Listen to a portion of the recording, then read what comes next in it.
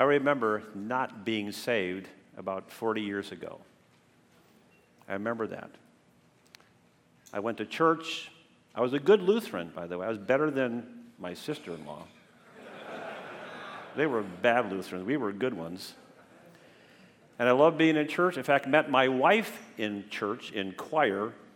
Loved to sing in choir, loved to be in church, except during hunting season. Then I justified being with my dad. Yeah. But I remember not being a believer. We're here because of the work that Jesus Christ had done for us. Is that right? Because he gave his life for us, and like Paul said in 2 Corinthians 5, therefore we are ambassadors for Christ, God making his appeal through us. We implore you, beg of you, on behalf of Christ to be reconciled to God. For our sake, God made Christ to be sin who knew no sin for us, so that we in him might be righteous, have the righteousness of God. What a deal. I give my sin to him, he gives his righteousness back to me, all because he loves me. And that's the deal. We're here because we know him, we love him, want to serve him, want to make disciples for him in our families, in the world. And you maybe brought someone here to introduce them to our Savior, and we're glad that you're here to hear about Jesus Christ, which is why we're here. God has blessed us with 3 children, and 2 amazing sons-in-law and 1 amazing daughter-in-law. And our oldest daughter and our daughter-in-law turned 43 years old yesterday. Same day, same year, about 6 hours apart. So I'm getting really, really old. Got 43-year-old children. A couple of our grandkids over here. And then we have 11 of them by God's grace and mercy, and we love every one of them. And Addie, the second youngest, she's 5. Her mom is Amy, her husband is Christopher.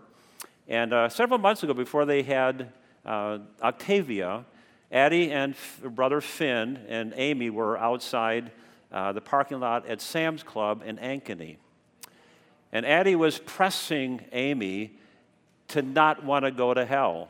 And so Amy, as a mom, said, we'll talk about it at home, just kind of push. She said, no, I don't want to go to hell and want to go to heaven. She pushed her off again, and Addie got serious with her.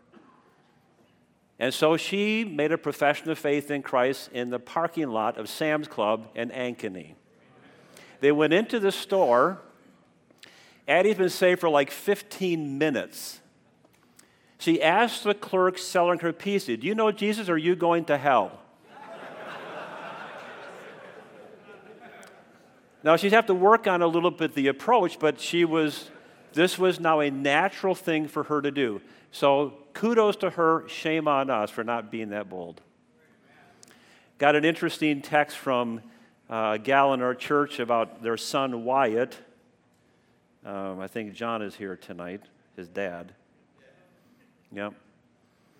She said, I do believe the Lord might be calling your granddaughter, Addie, to the missions field, ha ha ha. After talking with Wyatt, their son, last night about Wyatt's profession of faith, about that with me, he said, I know. I already talked to Addie. They're kids. I asked him what he meant, and he said that yesterday morning he was talking to Addie, and she said she had been saved and asked Wyatt if he was saved too. Wyatt said no. Adam told him probably the same thing we've been telling him all these years. He thought about it, and then at Easter dinner, he heard his great-grandpa tell the story of his salvation 70-plus years ago on that Easter Sunday. Wyatt thought about it some more, then at bedtime, 12 hours after talking to Addie, decided that Addie was right. He'd asked Jesus to save him too, and so he did. I thought you would like to know that. Isn't that exciting? That's all the work of God in the heart of a new believer whose heart was changed by the gospel and interested in other people. And I want to talk about our relationship, whether unsaved, fill in the blank, neighbors, family, friends, co-workers, people you do business with, our relationship with them to make disciples of them that Jesus commanded us to do. I want you to go with me to Matthew chapter 28, verses 19 and 20. We'll begin there tonight. My theme for today, tomorrow is, as for me and my house. It's a quote from Joshua at the end of his life. He was an old man, not far from death. and pleaded with Israel that they would no longer serve the gods of their fathers, they would no longer serve the gods of the Amorites, and that they would choose to serve God and fear Him. He said, but whatever you do, as for me, and choose this day whom you serve, but as for me and my house, we will serve the Lord. That was his confession. So we're talking about discipleship at home and what that means. We'll talk about this evening our relationship with our unsaved friends, introducing Christ to them. So it's just some opening thoughts. What do we mean by discipleship? Well, disciple is a learner, a follower of teachings, or a person. An adherent, meaning someone that clings to somebody. An imitator, someone characterized by devotion, affection, obedience, service, replication. I mean, they make disciples themselves and more. Now, biblically, Christ commissioned us to make disciples. He said, go therefore and make disciples of all ethnos, all ethnicities, baptizing them in the name of the Father, Son, and Holy Spirit, and I will be with you always, in teaching them to observe all things and commanding you, and I'll be with you to the end of the age. That's the Great Commission, to make disciples of all people groups around the globe. So a disciple here is a follower of Christ, someone who knows Him, who's heard the gospel, responded to the gospel, believed in Him, someone who knows Christ, and now is a follower of Him, as a disciple of Christ. We know Him. In this passage, there's also someone who's identified with Him through the waters of baptism to publicly identify that Christ belongs to me. He died and buried and rose again on my behalf, and identify with Him and His people called the church, the body of Christ. So we identify with Him. It means someone who's devoted to Him and loves Him and life-centered on Him, dependent on Him, lives for Him, serves Him, and here continues to learn. So he's a learner. We teach the learners, so they learn how to obey Him. They learn what God wants them to do with their life. To observe the word observe means to do, to keep, to guard, to obey the one that died for me, to live out His commands. That's the Great Commission, to make a follower of Jesus Christ. And God said, go make one. He said, go make them. It's in the active voice. He said, go. That's the premise of this chapter, this verse, to go make disciples of Christ. And then he tells us how it's going to happen. There's a process here that's a template for how we make disciples. And, of course, we understand that God does all the work, and He promises His presence, He promises His power, but we are to do it in the process of going. So, and the word go is not a command, it's a participle. Does that impress you? That's just to wake you up if you're falling asleep.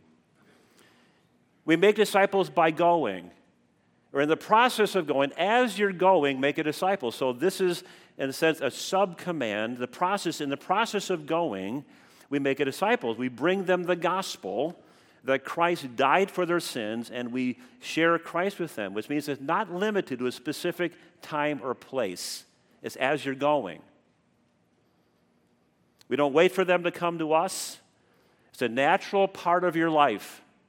In the process of going here and there, living out our life, where we work, where we go, where we fish, where we hunt, where we golf, we make disciples as we're going. It's a radical shift in how we view getting the gospel out than what we've been used to as a movement. There was a day when we invited people to church, and they came in mass, and we had, not to have mass, but they came in crowds. Okay, I had to clarify that. Lutherans are close to Catholic, but we're better than Catholics. I thought that. I actually thought that. Because we're Reformed. I digress. But there were those days when you invited people to church and had camp meetings, and God brought them in, and God used that to see many people come to Christ. A lot of churches were planted. Our churches were built, and they grew. On the cornerstone of many churches is 1962. It's a pretty common date. And that's how it was done. And God blessed it, like a great awakening. And then it didn't work as much anymore. But it's always been biblical in the process of going, make a disciple. And I talked to pulpit committee after pulpit committee, and you have 90 churches in the IARBC. As of today, having done this for 8.5 years, 57 have called a new pastor. And I get to work with them. Most of them, as we build friendship with them. And we walk through the roadmap of calling a pastor, and we talk about maybe the life and history of the church and where to go from here. And I always ask them, what's your plan for reaching people with the gospel. One church said, we don't have a plan. I said, okay, we can work with that.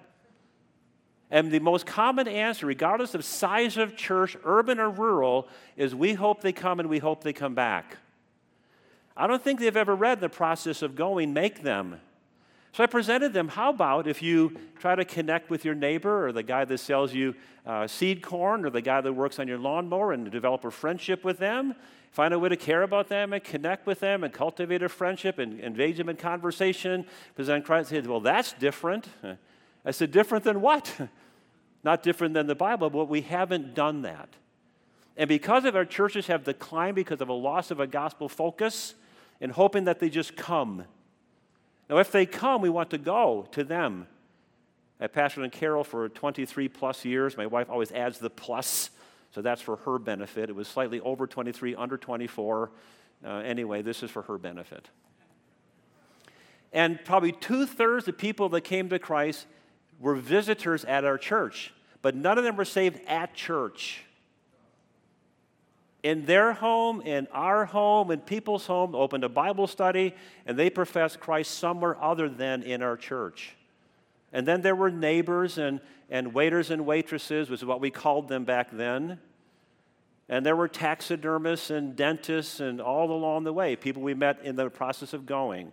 So that's how it's done. Then we are to baptize them, to immerse them and identify with Christ and his people. Then we are to teach them. The word teach means to give instruction. It is systematic in nature, line upon line, precept upon precept. So you get to lead someone to Christ. What's your plan for growing them? And you're thinking, oh, that's never going to happen. It can happen. Now, there's a fear of sharing Christ and rejection. What about the fear of what do I do when I get one? That's like fishing. What do you do when you get one hooked? I was up in Wisconsin over the summer and fishing in Door County Peninsula in the Bay of Green Bay and Lake Michigan. It's a smallmouth hatchery. And I caught a big one the first night and didn't have my net. And I thought, I'll just pick it up like a crappie. Snap. No even picture to show you. I didn't know what to do with one that I'd hook. And so what if, like Philip and the eunuch, and you find someone who's interested, God drawing to themselves, and you're the guy to share Christ with them? What do you do then? You got a plan for that? And what if you see someone saved? Who's supposed to grow them? Because they have lots of questions. And you need to have answers for them. And the pad answers are not going to work. Oh, because we've all done it. It's not going to. It didn't work for me when I got saved, and people did not have answers for me. And so we get to teach them and to grow them. And part of the command is for them to go and make disciples too. This is the replicating nature of disciple making. We are to teach them to obey the commands of Christ, part of which is go to make a disciple. And so that is the process. I call this evangelization, identification, instruction with replication is my take on the Great Commission. Got that? Evangelization, identification, instruction with replication is the cycle of seeing the gospel go forward. And the active voice, J. Vernon McGee, listen to him on staff meetings, right, Doug? He and I pastored together in South Des Moines. Staff meetings were sometimes road hunting for pheasants. Turn on J. Vernon McGee and kind of that droll voice, you got to discern the needy from the greedy. That's a great line, you know? And he said, go do it. Is what it says. Go make them. You understand this is the work of God, and Christ promises his presence. He's given us his power, divine enablement. We have his indwelling spirit. God does the saving. He does the sanctifying. He enables our serving. But God uses redeemed sinners and puts the gospel in jars of clay to bring the gospel to people. That's the plan.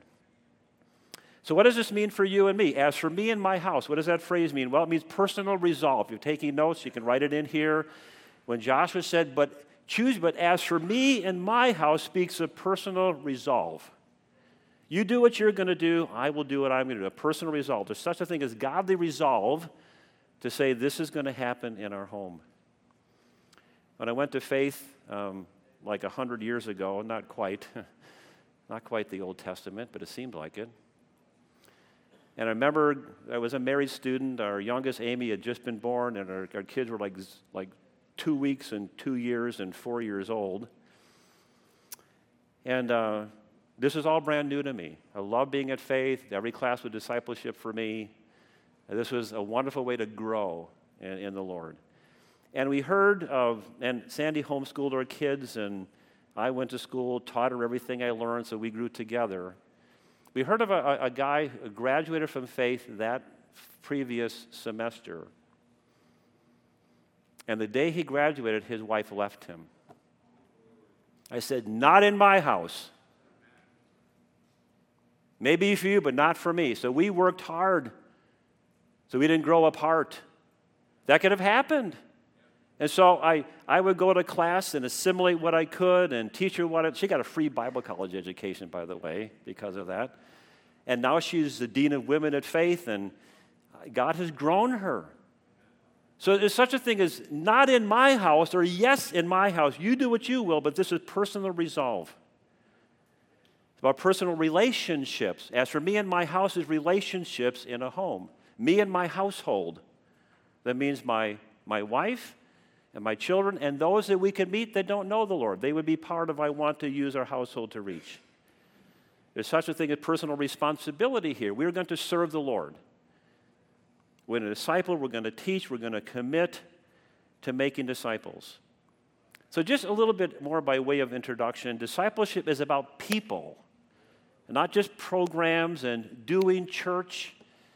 I remember hearing of a pastor in our fellowship several years ago, took his deacons to a leadership training seminar, and they came back, and the deacon said to the pastor, Pastor, we're really great at doing church and terrible at making disciples. Got that? We're too busy doing church and going and attending and doing that, and yet no disciple making, and they got it. It's about people. It is personal, meaning you and me. Now, there's a corporate culture you can have in a church, a disciple-making culture where it's taught and encouraged. But a person reaches a person, it's personal. You attach yourself to a person, and you become your version of them. As my wife, Sandy, she has a great impact on the lives of all of these young gals and sometimes young men. And as they come into her office, and they want to be their version of her. They want to dress like her, and they want to act like her. They want to say, how do I become you? They said, well, it's going to take a few years. It took a few years to get here, but they want to be her. That's discipleship. It's personal, and that's going to take time. And we can be so good at going to church, and we should, and sitting in a pew and serving and giving and praying, but who are you investing in, and who's investing in you is personal. That's what God intended, and it must be a priority. It is our mission. It is the mission of the Church of Christ, is to make followers of Him. Everything we do should be measured by our success at that. We gather to be equipped. We gather to worship our Savior. We gather to encourage one another to do what? To make disciples when we leave the building, or maybe in the building. It is a process. It can take long periods of time. We're not just getting decisions, we're making disciples. So the decision-making is along the way to decide to come to Christ, to decide to get baptized, to decide to join a church, to decide to love Christ. But it's a long process. And so we have to be committed for the long haul with individuals and the process. There's no microwave solution to a person growing godly in Christ. It's a long process that we want to be involved in. It's going, that's a lot of work. Yep, it is. And yet it's what God wants it to do, and it's rewarding. It requires patience and perseverance along with that. It must be purposeful, meaning intentional. We have to purpose we're going to do it. And it's not just going to happen. You can get where it becomes a habit, but initially it has to be purposeful. It is supposed to be perpetuating, where we make disciples who make disciples who make disciples. It's great when you have spiritual grandchildren, isn't it? And that's what goes from generation. This is about generations here. Is to be not just be learning how to be a better believer, but learning how to believe so I can lead someone to Christ and invest in them, and then they can invest in someone else. And that we're starting to learn, but haven't done that well for 50 years. Is to be perpetuating, which a lot of our churches have declined. We got away from a Great Commission focus of that. God designed it to be generational, like in Matthew 28, Deuteronomy 6, Psalm 78, we'll talk about 2 Timothy 2, commit these things to faithful men who teach others also. 4 generations in 2 Timothy 2. So it demands that we pray because you can't do this in your own strength. We have to pray and commit this to God. Without me, you can do nothing, Jesus said. Nothing of spiritual significance or value can be done without him. You look at the immensity of the task of making disciples with the raw ingredient of an unsaved person who now knows Christ and now identifies with Christ, and he knows he needs to be taught everything about what it means to walk with Jesus. And we get to teach him that. That's a long process, and so we pray that God would give us strength and wisdom to do that. The psalmist said, unless the Lord builds a house, those who build it labor in vain. Don't want to do that, so we have to pray. So what do we mean by house, or me and my house? Well, it means simply my family. So in my family, there's discipleship. It means me and my wife and my kids. It's in my family. But also at my house, meaning I want my house to be a place where disciples are made and grown.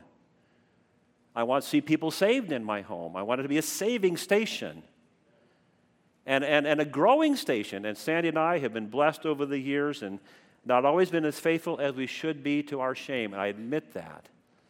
But there have been seasons of life where there were people saved in our home and discipled at our home. Our home became a place where people came to Christ and grew. And our kids got to watch that and be part of that. So make your home that kind of a place where your children and wife are discipled, and a place where people are discipled. And I want that I want my family discipling people. So for me and my house, we will serve the Lord. I want disciple-making children, disciple-making grandchildren. I want it to be generational, so that's what it means. And as for me, means even if no one else does. If no one else does, and most of Israel did not, you have to choose to do it with no one's, but Jesus will be with you if no one follows. So, what should we do? Look at our responsibility to the unsaved, to make disciples of them, people that do not know Christ, and all of us that know him was a time when you didn't. Remember that time? Could have been recently, could have been years ago, at a time we did not know him, but Jesus loved us because he died for us. And someone had a burden for us, someone prayed for us, some took a risk with us, and mustered up the courage and shared Christ, and by the grace of God, we responded and we were saved, and now we were different. So what does that process look like? What does going look like? Well, we can look at Acts chapter 8 with Philip and the eunuch. I've done that in many, many occasions. We could go where God sends us and get involved in people's lives and got in through the scriptures and give them the gospel. That's basically the outline for Acts chapter 8. That could be what it looks like. We could look at John chapter 4, because Jesus, follow me, I'll make you fishers of men. Do what I do. So look at John chapter 4, Jesus and one woman. How did he do that? Well, he cared about her, didn't he? He found a way to connect with her, something in common with her. They were both thirsty. And then he cultivated a friendship, engaged her in conversation. Began simple, like, could you get me something to drink? That's how he started. He talked about sin. He talked about himself as a Savior. And then he pointed them to him to herself. And so we can look. Well, I want to look in Matthew chapter 9 today. An account of the life of Christ, a simple account. You probably heard it primarily at missions conferences, which is okay. This is seen as a missionary mandate, but actually it is not. It's not primarily, it could be that, it's not primarily a missionary mandate to send laborers into the foreign mission fields of the world. It can be that, but that's not the focus of the passage. So something in the life of Christ is look at Jesus and follow him and how he showed that he cared about lost people, because Jesus loves lost people. He loved you and I, in spite of our sin. Whether we were drunks or religious churchgoers, it didn't matter. We all fell short of the glory of God. There was no difference. All of us, so we were no different than anybody else.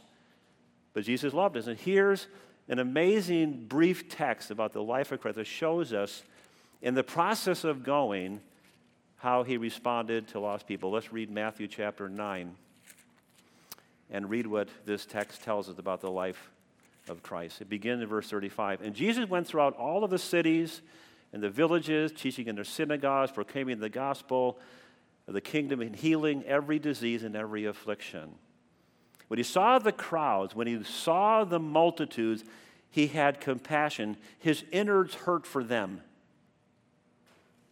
That's a seat of emotion, is the inner recess of who you are. His inner recesses hurt for them because he saw them. And he saw them as those that were harassed and helpless, like sheep without a shepherd. Among them were carpenters and machinists and farmers and all the different things that people do for a living. And there were moms and dads and kids and fishermen, all the things that define what we do. But he saw them as people that were lost, needing him. That's how he saw them. We can group people differently, but he saw them needing him. So number one, you have to see people as lost. That's point number one. And every one of these principles tonight is simple but significant. These are worth remembering.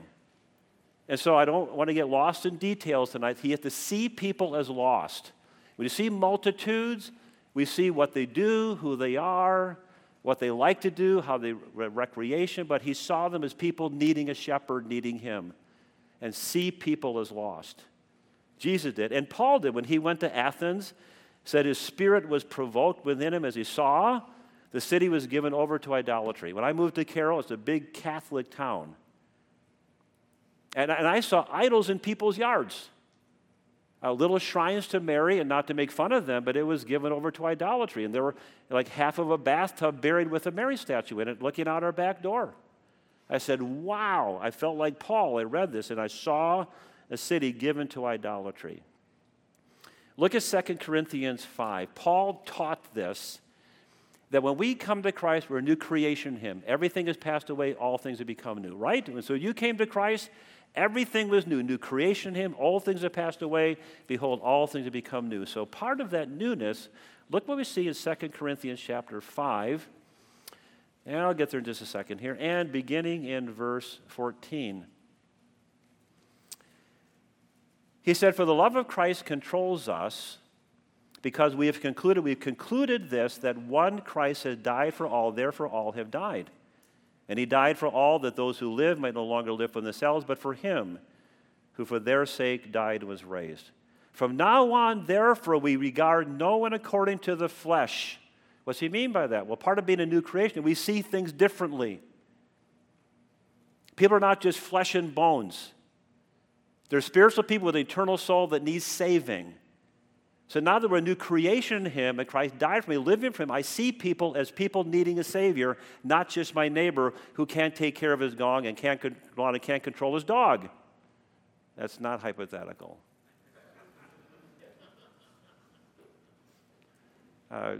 Craig Keck didn't step on my toes. He stepped all over me today about anger.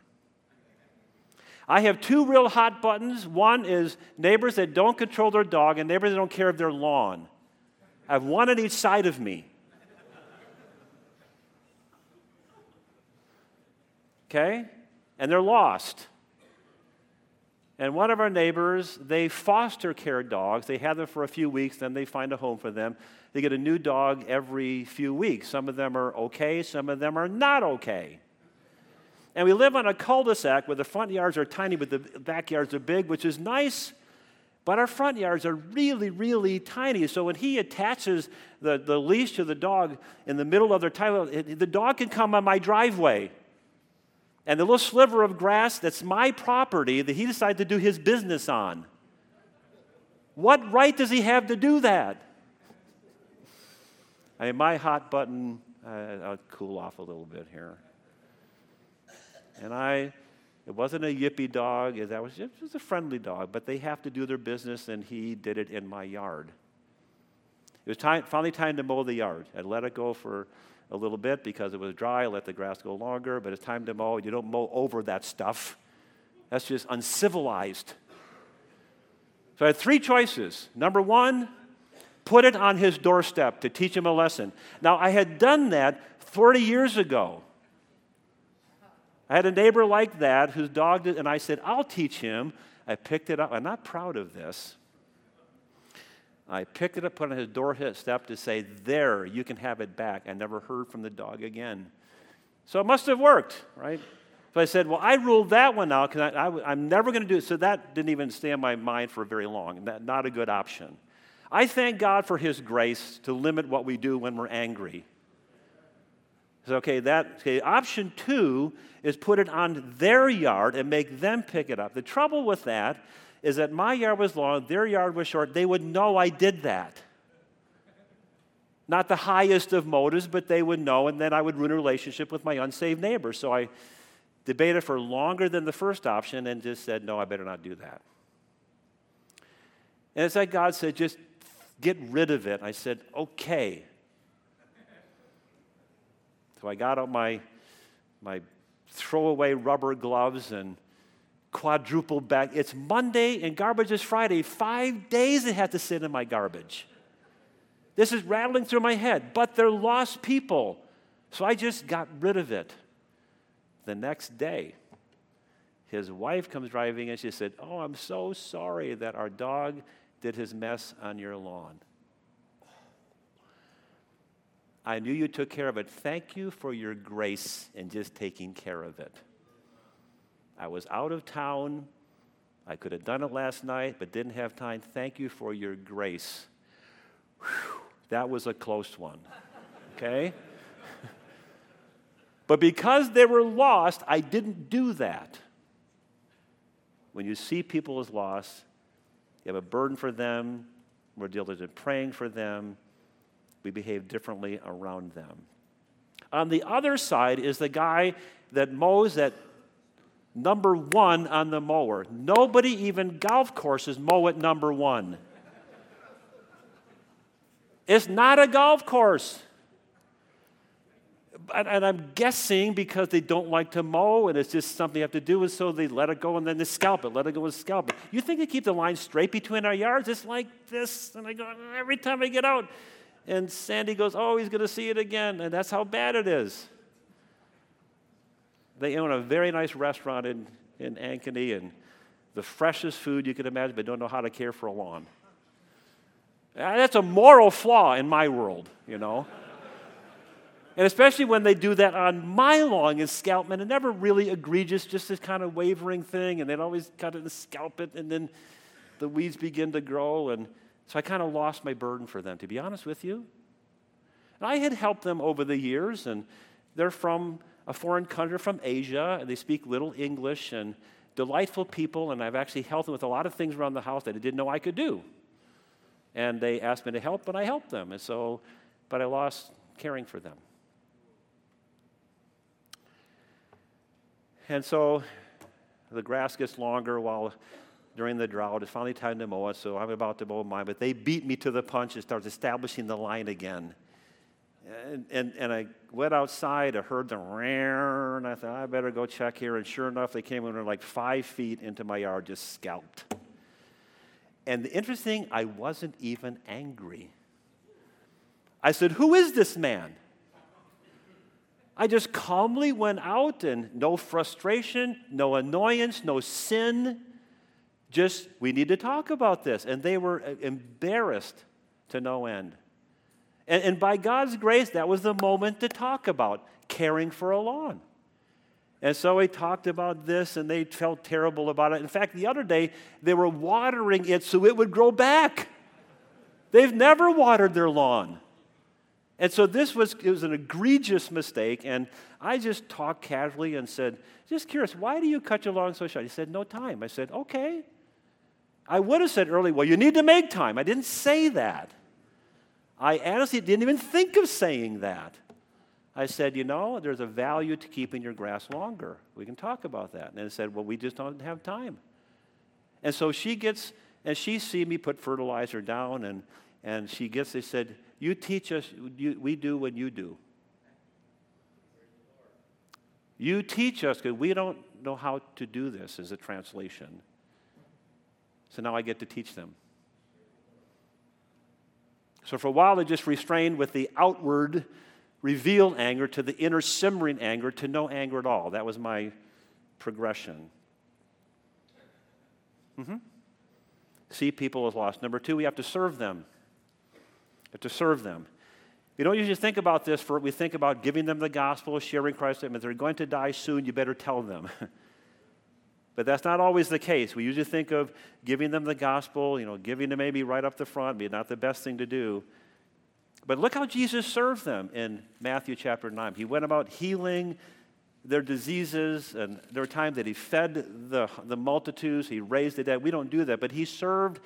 The Son of Man came to serve and not be served, and then give his life a ransom for many. Christ served his fellow man. He served those that needed him, and so we need to serve them.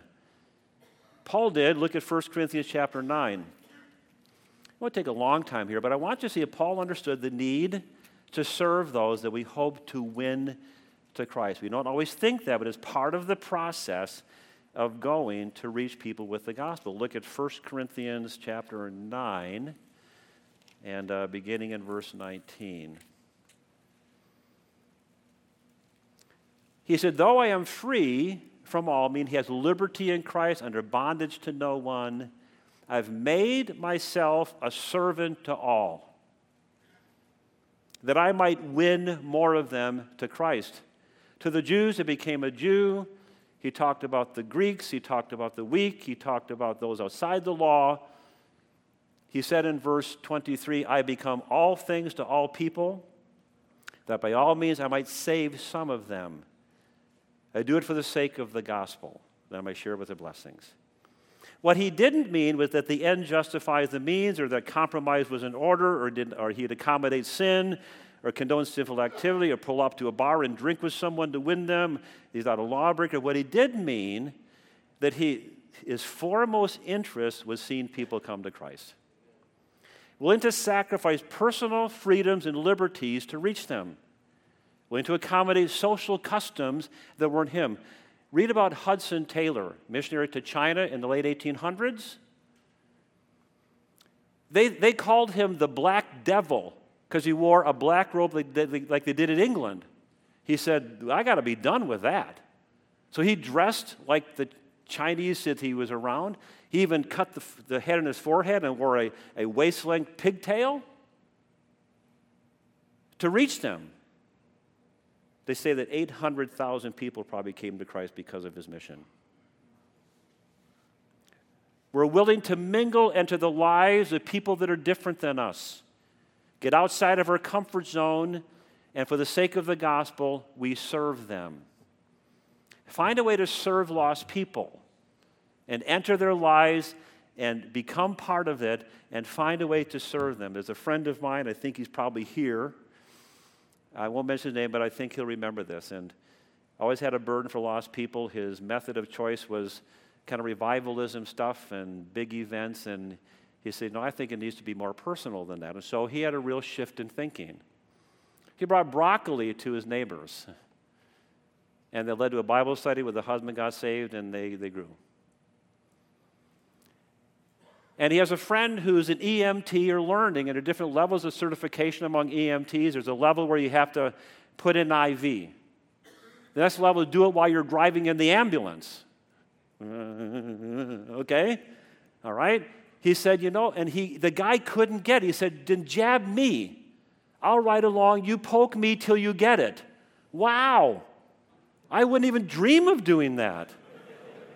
And my wife has small veins, and she gets a pincushion every time. And you volunteer, but he understood this. He enters his life to serve him, that he might reach him.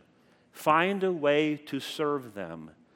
Number 3, spend time with them. A disciple is someone that you connect with personally. You become part of their life.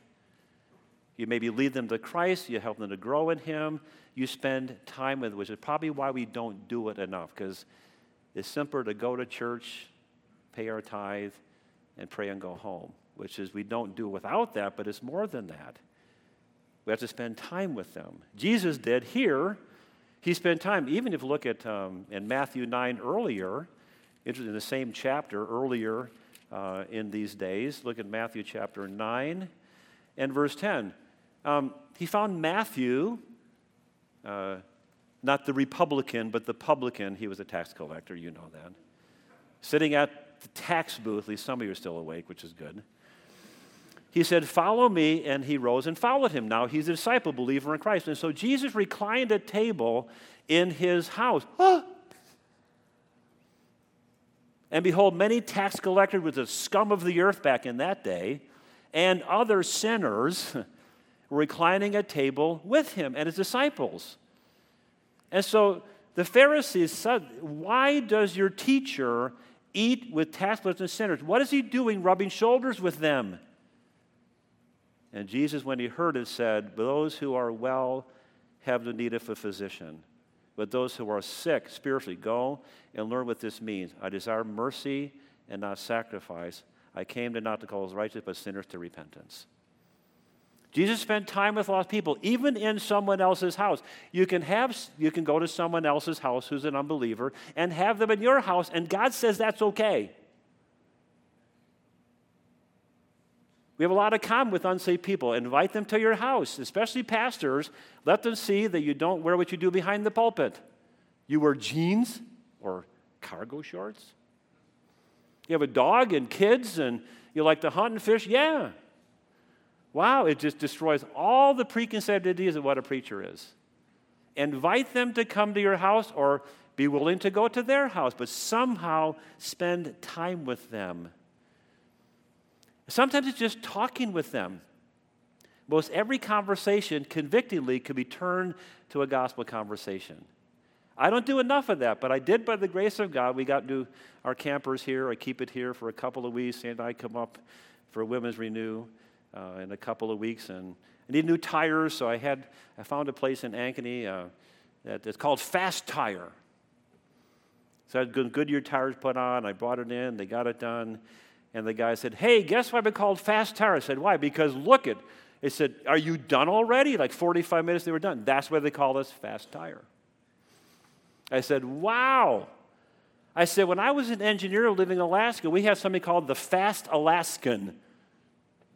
It was Ketchikan's version of a fast food store. A sit-down luau would be faster than the Fast Alaskan. Nothing is done fast in Alaska. But that was their name. I said, so that was fast to me. He said, you're an engineer? I said, yeah. My uncle worked for Bechtel. I said, he did? What's the name of your company? S.J. Groves. Really?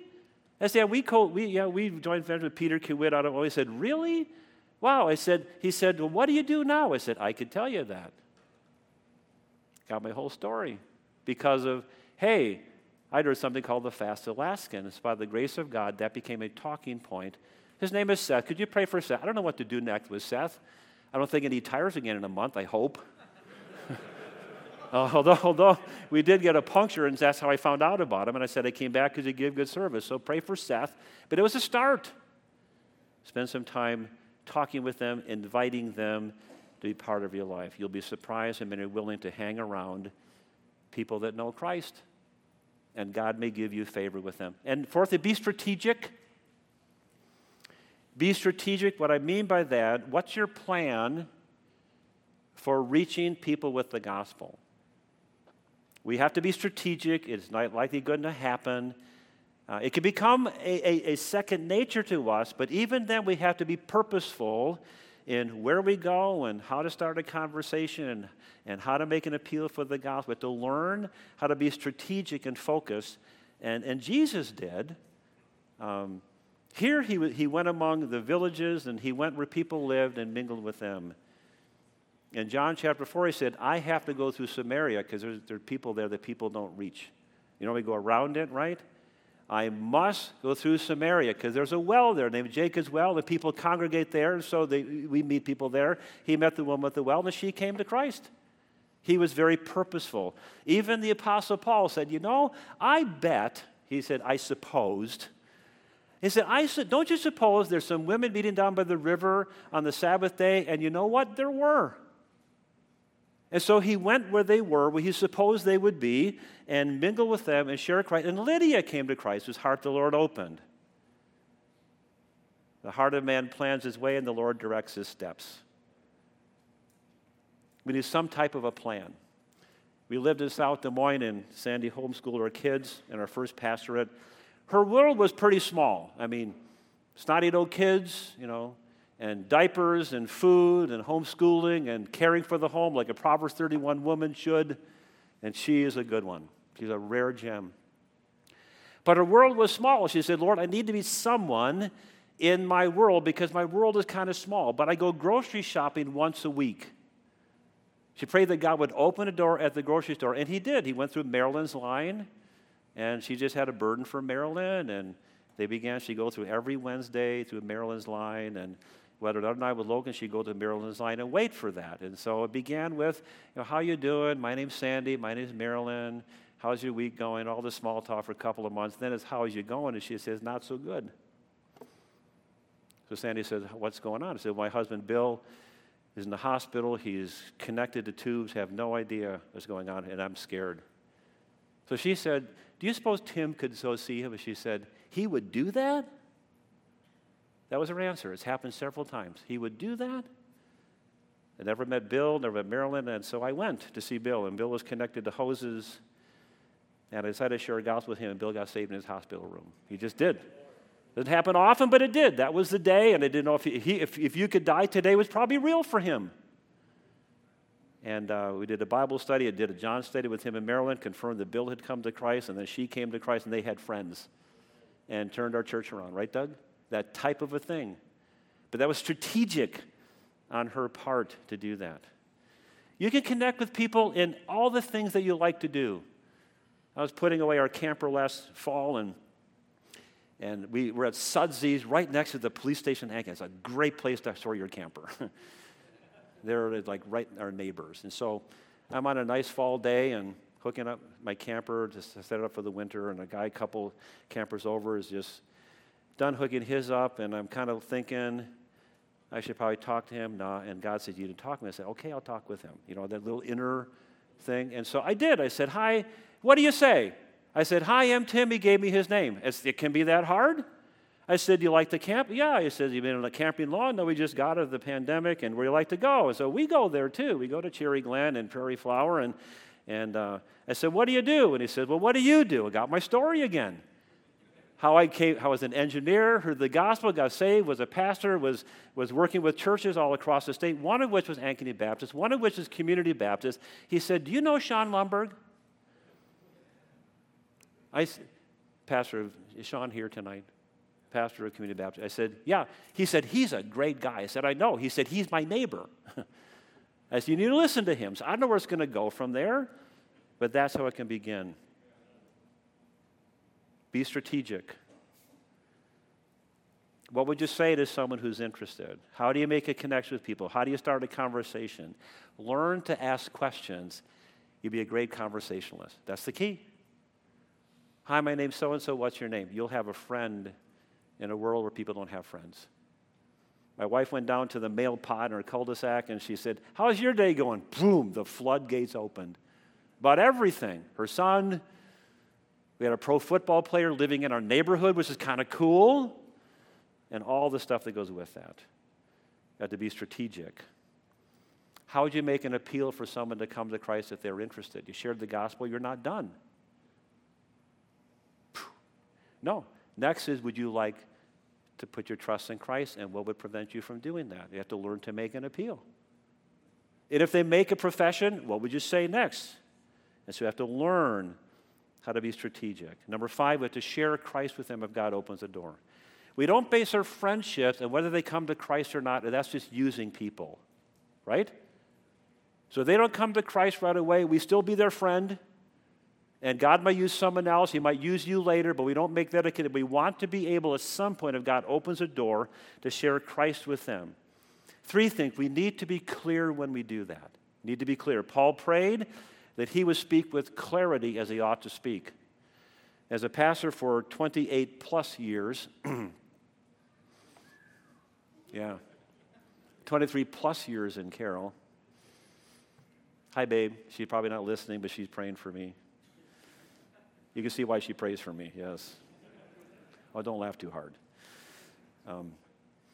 People applying for membership, and whether they're newly saved or oldly saved, tell us how you came to Christ. You know what you hear? Well, I prayed and got saved. Great. What do you mean by that? Or, I was driving around the road and committed my life to Christ. Great, but they missed the three elements of the gospel not once mentioned. Christ died for my sins. Talk about sin and Christ and saving faith, or you haven't been clear. Now, I think I know what we mean by that, but we're typically not as clear as we think we are. Just ask your kids what they think you meant by what you just told them. Try that. You've made announcements in church on Sunday morning. People go, oh, if I'd only known. No bulletins in heaven. I'm pretty sure of that. And if it would, it wouldn't be heaven. Christ died for my sins is the gospel. Buried, risen again to pay for my debt of sin. We have to talk about sin and talk about Christ and talk about saving faith, a response. In a nutshell, we have a problem that is sin we could do nothing about. Christ is God's provision for my sin because he died in my place. And we have to make it personal by trusting him, deciding that I want him to be my Savior. That's the gospel. We have to be clear. We also have to be patient. We all want things done now. You learn not to pray for patience, right? Because you know where that gets you. But God is patient, not wanting any to perish. He gives people time. And though it is urgent, we can't presume on tomorrow. If you're here tonight and not saved, you dare not presume you'll be alive tomorrow. Truthfully, life is a vapor. Life is uncertain. Life is short. People die in car accidents going to prayer meeting. That happened recently. But she was a believer and knew Christ, and she's with him. God is patient. And so we must be, Paul told Timothy, you must not be striving or quarrelsome, but be patient towards all men.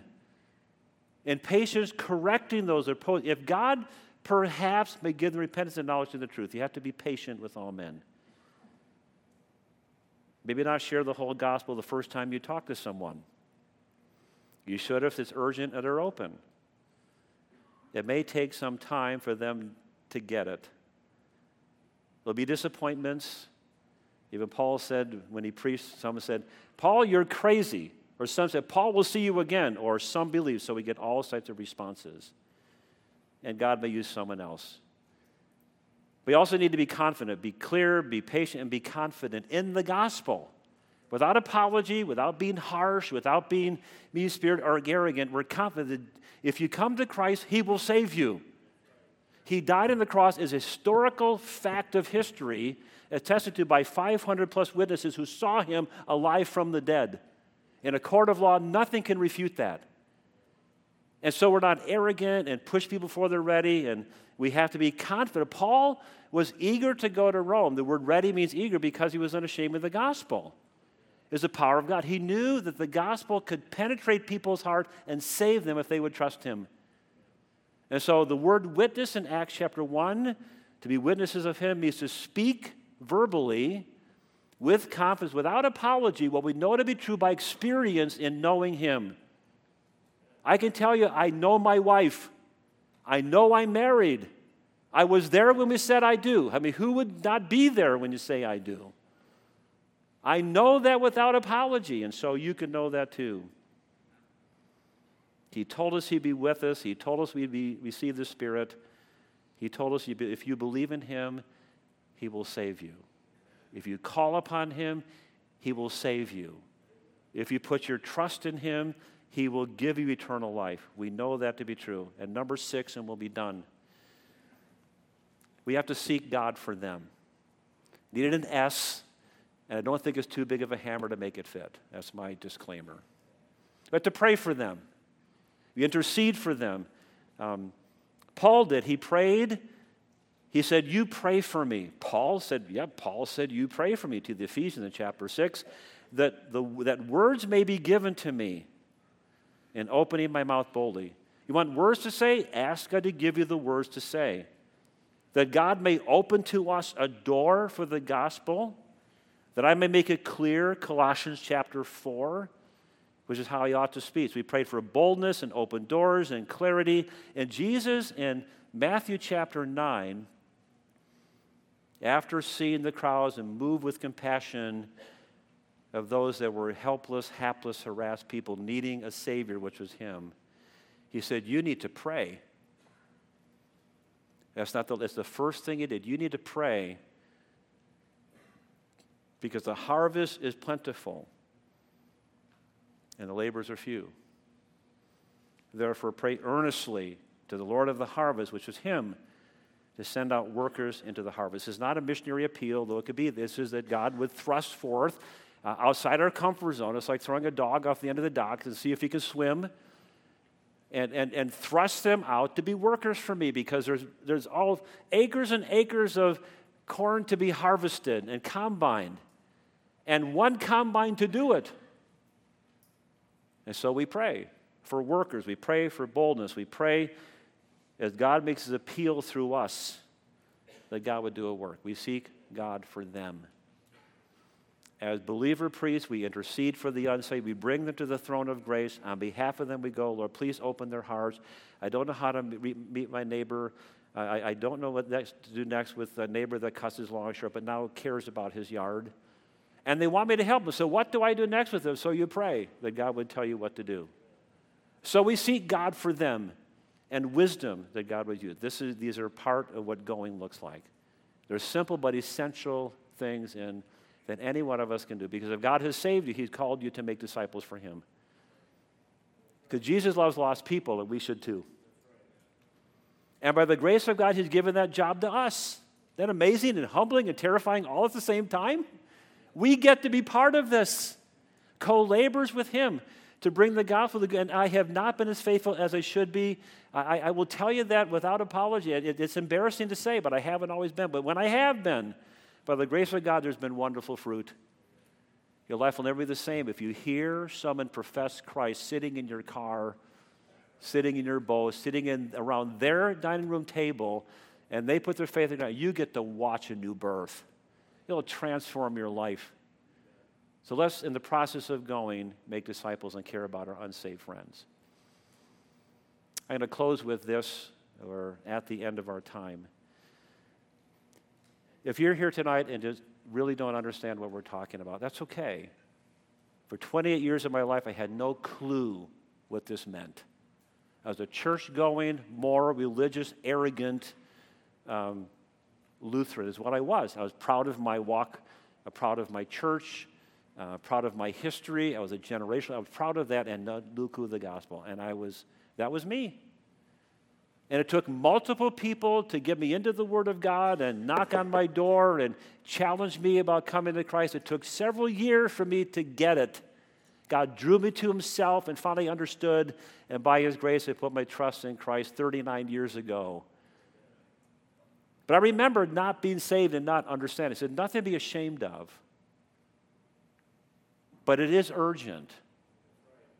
And you hear me, someone cared about you enough to want to introduce you to Jesus Christ, who loved you and gave his life for you. You're a sinner needing a Savior like all of us. You know what the verse that convicted me? As an arrogant, condescending, moral person who judged people by their morality, and whether they went to church or not, and whether they kept their lawn nice or not, was that there is no difference, for all have sinned. I was no different than any other sinner that I looked down. I was no different than, I said, I'm no better than the drunk in the gutter, and I had seen them. No longer. And that convicted me. So today, this is your chance to make a decision for Christ, or at least talk to someone who knows him. Could you commit to do that tonight? You're here because someone cared about you and loved you, wants you to hear about Jesus Christ who loved you and gave his life for you so you can have heaven. He'll give you eternal life. He'll take you to heaven because of what he did, because someone has to pay for your sin. And Jesus chose to do that for you. But you have to acknowledge your sin and accept him as your Savior, and he'll give you heaven, eternal life forever. I encourage you to talk to someone tonight. For those of us that know him, this is convicting to me. I can do better. I can be more strategic. Let's leave here different than when he came, to make disciples in the process of going and see God, build his kingdom and his church. Let's pray. Father, we're grateful tonight for this occasion to get together as men. Lord, these men have taken time away from everything else they could be doing, even their families, and some of them their work, other things that are demanding, and they have chosen to be here because they love you, they love the fellowship, they love the food, they love the fun time, they love the focus on the Word. And Father, your Word has challenged tonight the life of Christ, that we have to love people like he did. In the process of going, make a disciple with your help and with your power. For anyone here tonight who's never come to Christ, that they would think about it and talk to someone who brought them and say, I don't understand, but help me understand. They can open a Bible and show them from your word what you say about what Jesus did for them. Father, for the rest of us that know Christ, we have been commissioned by the Son of God, authority given to him, to make disciples for him. To be his instrument, to be his vessel of the good news that God making his appeal through us, putting the gospel in jars of clay, and yet you working through our words about Christ to bring people to your Son. Help us to do something to begin the journey and make it more focused, and then to watch you bless. We pray in Jesus' name. Amen.